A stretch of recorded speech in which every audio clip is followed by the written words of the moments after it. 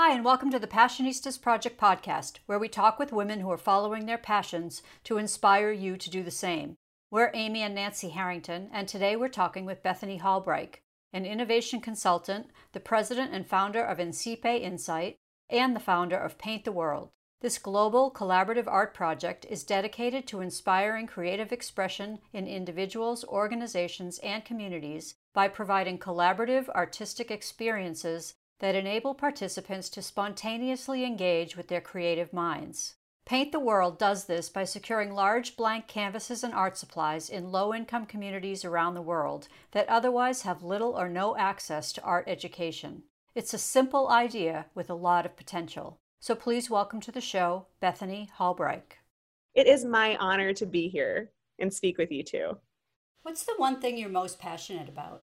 That is a very easy question for me because I feel like the crazy canvas lady sometimes. Everywhere I go, I carry around blank canvases. So it's wild that I don't have one sitting here with me right now, but I am the most passionate about providing the tools for others to create. And my vehicle of doing that is Paint the World. So I'm most passionate about what I get to work on every day. So tell us about Paint the World. What is it and how did you come up with the idea? The idea emerged by accident 5 or 6 years ago because I was with just a few good friends actually, in the middle of the woods in a cabin. And on our way to the cabin, we needed to come up with some fun activities to do during our time together. So we just went to an art store and got a canvas and some supplies, and then thought it would be a fun thing to collaborate on the canvas together. And these are really fun friends that I have. They're always encouraging creativity and they're just wonderful. That's what we did. And then I was just really shocked by how beautiful the canvas turned out. So later that summer, I did the same thing in a couple of different places. Usually when I'm by a canvas, I'm very much an observer. I don't encourage other people to paint on the canvas. I leave it there and I see what happens because in doing this for years, it's very obvious that there's several stages to the canvas. There's the blank canvas, and this is usually when it's the most intimidating to people. And people usually are a little bit confused. Is this an installation? Is this meant to be painted on? Is this just, what is going on here? Is an artist going to be using this later and they just left it here? Do we touch it? So anyway, I always find that stage of the canvas really interesting. And then someone always comes along and just finds the boldness in themselves. Usually they're with a group of people. Sometimes it's an individual, but they find the boldness in themselves and they pick up one of the paintbrushes and they paint. And then after that, slowly the canvas begins to be filled up, but it actually looks pretty bad in the beginning. There could be a sun in the corner. There could be a stick figure in the middle somewhere. And because it looks so bad, and I don't mean to put the judgment on it, but it's good that it looks bad in my mind because it encourages people who wouldn't define themselves as artists to actually paint on it. And if it looked amazing, they wouldn't. That's the most magical part of the whole thing to me, because there have been so many people who have picked up a paintbrush and done some sort of contribution on these blank canvases that have never picked up a paintbrush before. Hundreds of people have done this, and it is their first time picking up a paintbrush. That's wild to me. And it's usually those people who it impacts the most. And it's always just blown me away. And they always turn out so beautifully in the end, because after they begin to be filled up over time, I usually leave them in a particular location for around 24 hours, sometimes just during the day, so around 8 hours. But they always tell a story of that community. If you look at it, they visually feels like that community. It's amazing. So that's where I started to bring in some Jungian analysts, and there's a whole other part of the project there, really understanding the community through the art that the community gathers to create. But that's Paint the World. And over the last 5 or 6 years, even though it started out as an experiment, it quickly became clear that this needed to be a bigger project than just something I did every now and then for fun. So now it's a nonprofit and it's growing. That first person who comes and paints, I don't know how often you see that moment, but do they tend to paint in the middle of the canvas, or do they kind of like pick a corner? It actually varies, and it depends on how confident that person is feeling. And you could tell when a person is unsure, they usually start in the corner, but the person who does contribute to the canvas first, they tend to be bold. They tend to be confident. And then it's only after them that the people who haven't picked up a paintbrush before contribute to it. But so usually actually it is in the middle because they're more confident people. Or feeling more creatively confident in that moment. And that's interesting because that really does define, it takes the piece on a path. That first move it's so important. So how do you get to know the people? Do you interview them afterwards? What is that process? It's certainly been a bit of a challenge over the past 5 or 6 years to position the nonprofit as it is, because it's neither an art program or a public installation.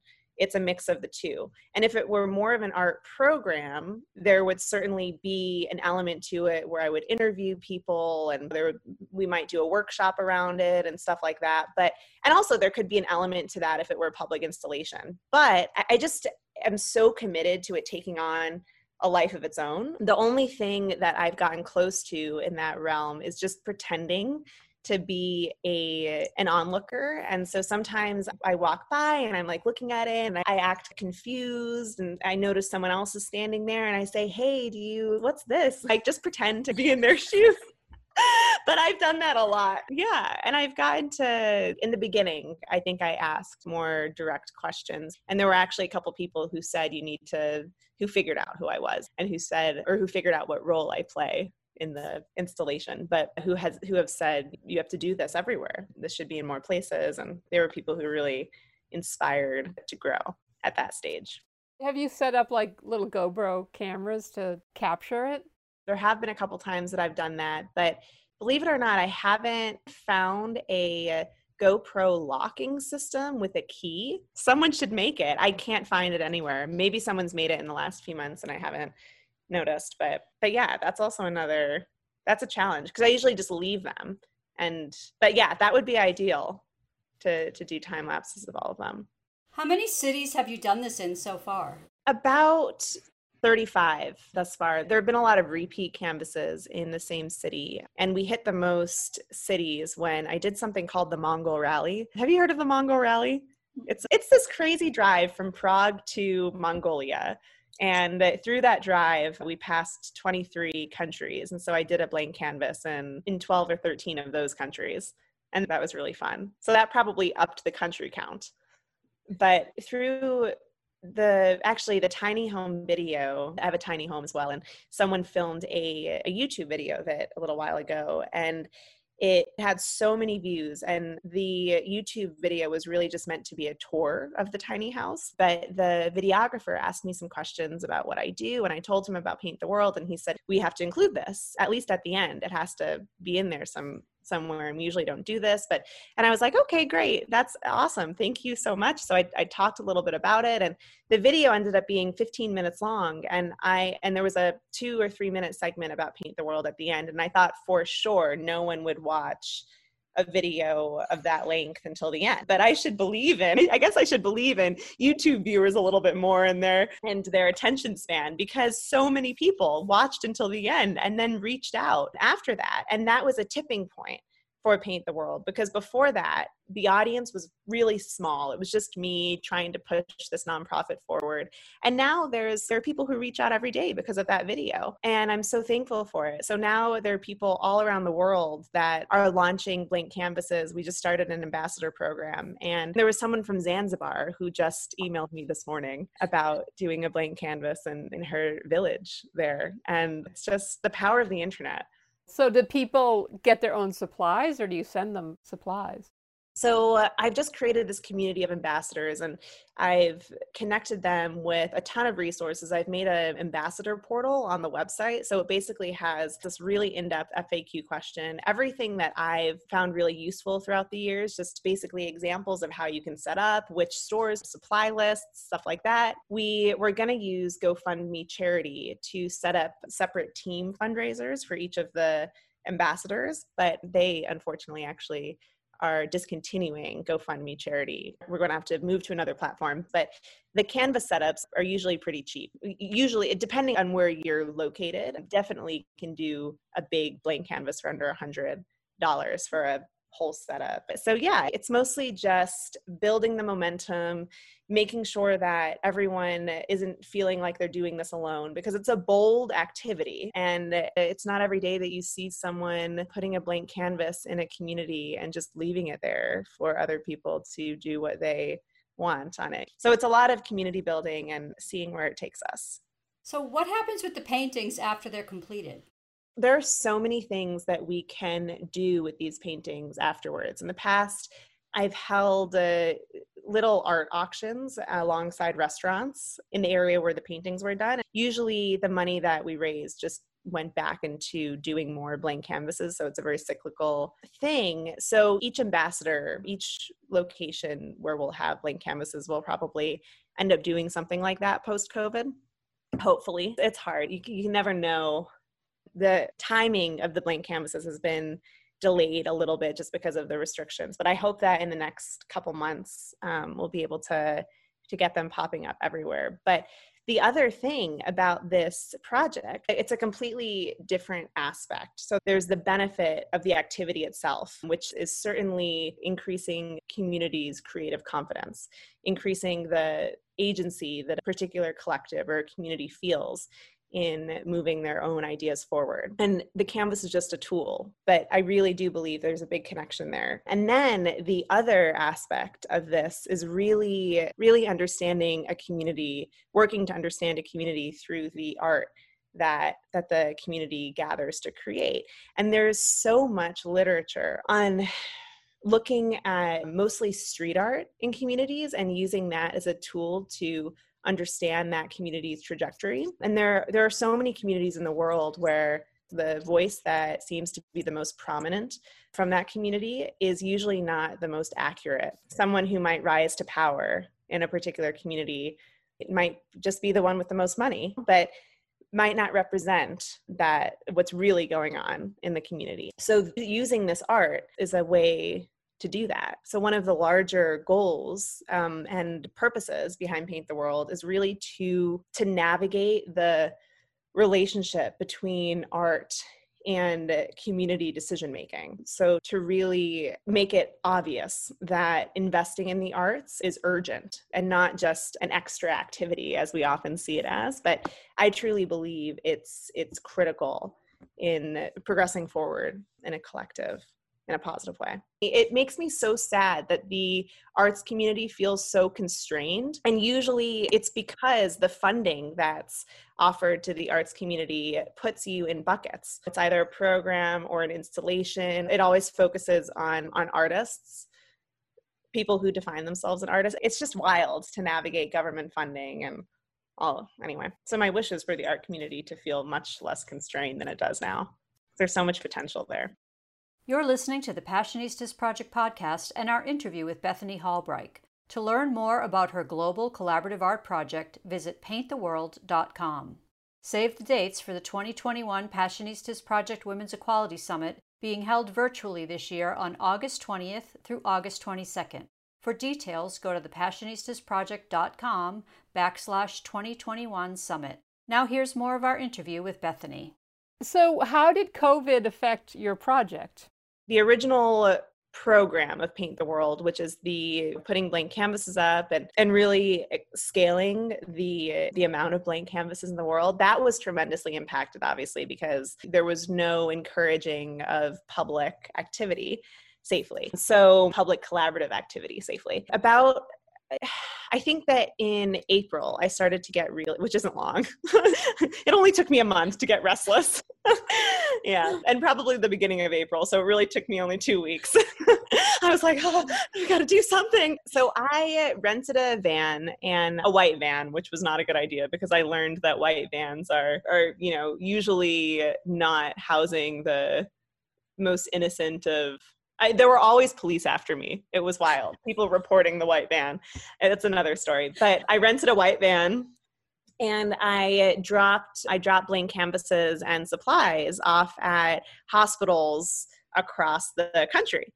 And so I drove to the West Coast and back. I started in New York and I went to about 30. Actually, in the end, I think it was closer to 40 because the project grew a bit. But yeah, dropped off supplies at 40 hospitals and was really pleasantly surprised by the fact that the hospital staff that ended up, the supplies were just for the staff members, because I was just hearing that they were so overworked. And obviously this is an activity that could bring stress relief and also one that could help us understand what they're going through. But the most responsive hospitals were actually the ones that were the busiest. That was amazing to see. And the ones that appreciated the project the most, like really saw and felt the positive effects of it. That was amazing. But that wouldn't have happened if it weren't for COVID, obviously. And that made me think of other avenues for Paint the World. And we did a virtual Paint the World project as well. And that was fun because there were people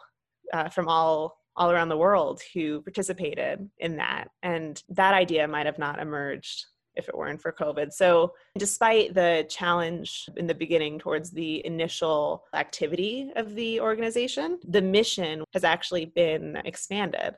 And now it's much more global than it was a year and a half ago. How did the virtual version work? Basically, I got together a number of the people who reached out since that YouTube video was actually released. And we got together, had several Zoom calls to talk about possibilities. And they basically each ended up hosting their own version of Paint the World within their communities virtually. But they all did different things with it, which was the intention. So the woman that became involved in South Africa, she basically made a video of her completing an activity. And basically she did a handprint. She used that as a metaphor too, because our hands are the carriers of germs and we're like afraid of other people.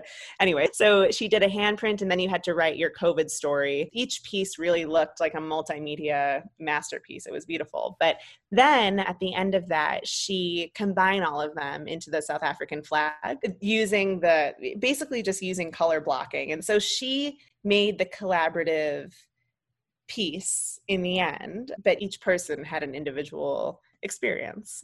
I'd love to see an exhibit of all the pieces from the project in general, but specifically from the hospitals during COVID. Those must be really powerful. The pieces that came out of the hospital project were light filled. They were optimistic, and the colors that everyone gets the same colors, which I think is important because then it's easier to see the contrast between what everyone does with them. But the colors used were usually lighter tones, brighter, happier. The images were positive. And those were usually from the busier hospitals. Have you thought of doing a book? Yeah, absolutely. Absolutely. Certainly a book of all of the pieces, more of a coffee table book that you could just browse through and see where each piece came from. But I'm also working with a few of the Jungian analysts that I've been speaking to about creating a book that's really focused on the potential impact of the arts in policy and in community decision-making, because there's a huge disconnect there. And there actually isn't a lot of literature out there around it. So it's been a challenge for me to find evidence, even though I know it's clear that this works. And there's so much benefit on multiple levels, but it's difficult. It's difficult to find literature on it because not a lot of people have tackled that relationship between arts and really community decision-making and policy and everything. Anyway, we're working on that. That'll be cool. That'll be a book. So now how can people get involved with Paint the World? You can go to painttheworld.com and click the join tab, and there's a few options there. Or you can follow the Instagram, Go Paint the World. Or you can reach out to me directly at Bethany at painttheworld.com. And I would be so excited to speak with you about being involved. So you've done other things that we want to talk to you about too. So you have a company called Incipe Insight. So what is that? What do you do? That's my day job, and Paint the World is my life job. But basically it's a strategy and design innovation consulting company. It's a boutique consulting company, so very small. It's me and a team of right now 4 other fabulous women. And basically we work with really interesting. We work with companies like PepsiCo and IBM, but also a lot of interesting startups on strategizing the most impactful path forward. The reason why I started doing this was because there are great consulting companies like McKinsey and Deloitte and all of those, but they are so expensive, and smaller organizations that don't have millions of dollars to spend on consultants don't have access to that sort of strategy work. And to me, that's ridiculous, because they're the ones that really need it to grow and to move forward and to make the impact that they need to make. So that's what we focus on. InSipe Insight's basically a cheaper version of McKinsey or of those larger but a much better version. But yeah, that the work that I do with InSipe actually started from PepsiCo, because I began the internal innovation expo alongside a really incredible man within PepsiCo, but we basically work together within R&D. So PepsiCo has a lot of different departments, but the food scientists within R&D weren't necessarily leading the innovation. So it usually came from marketing.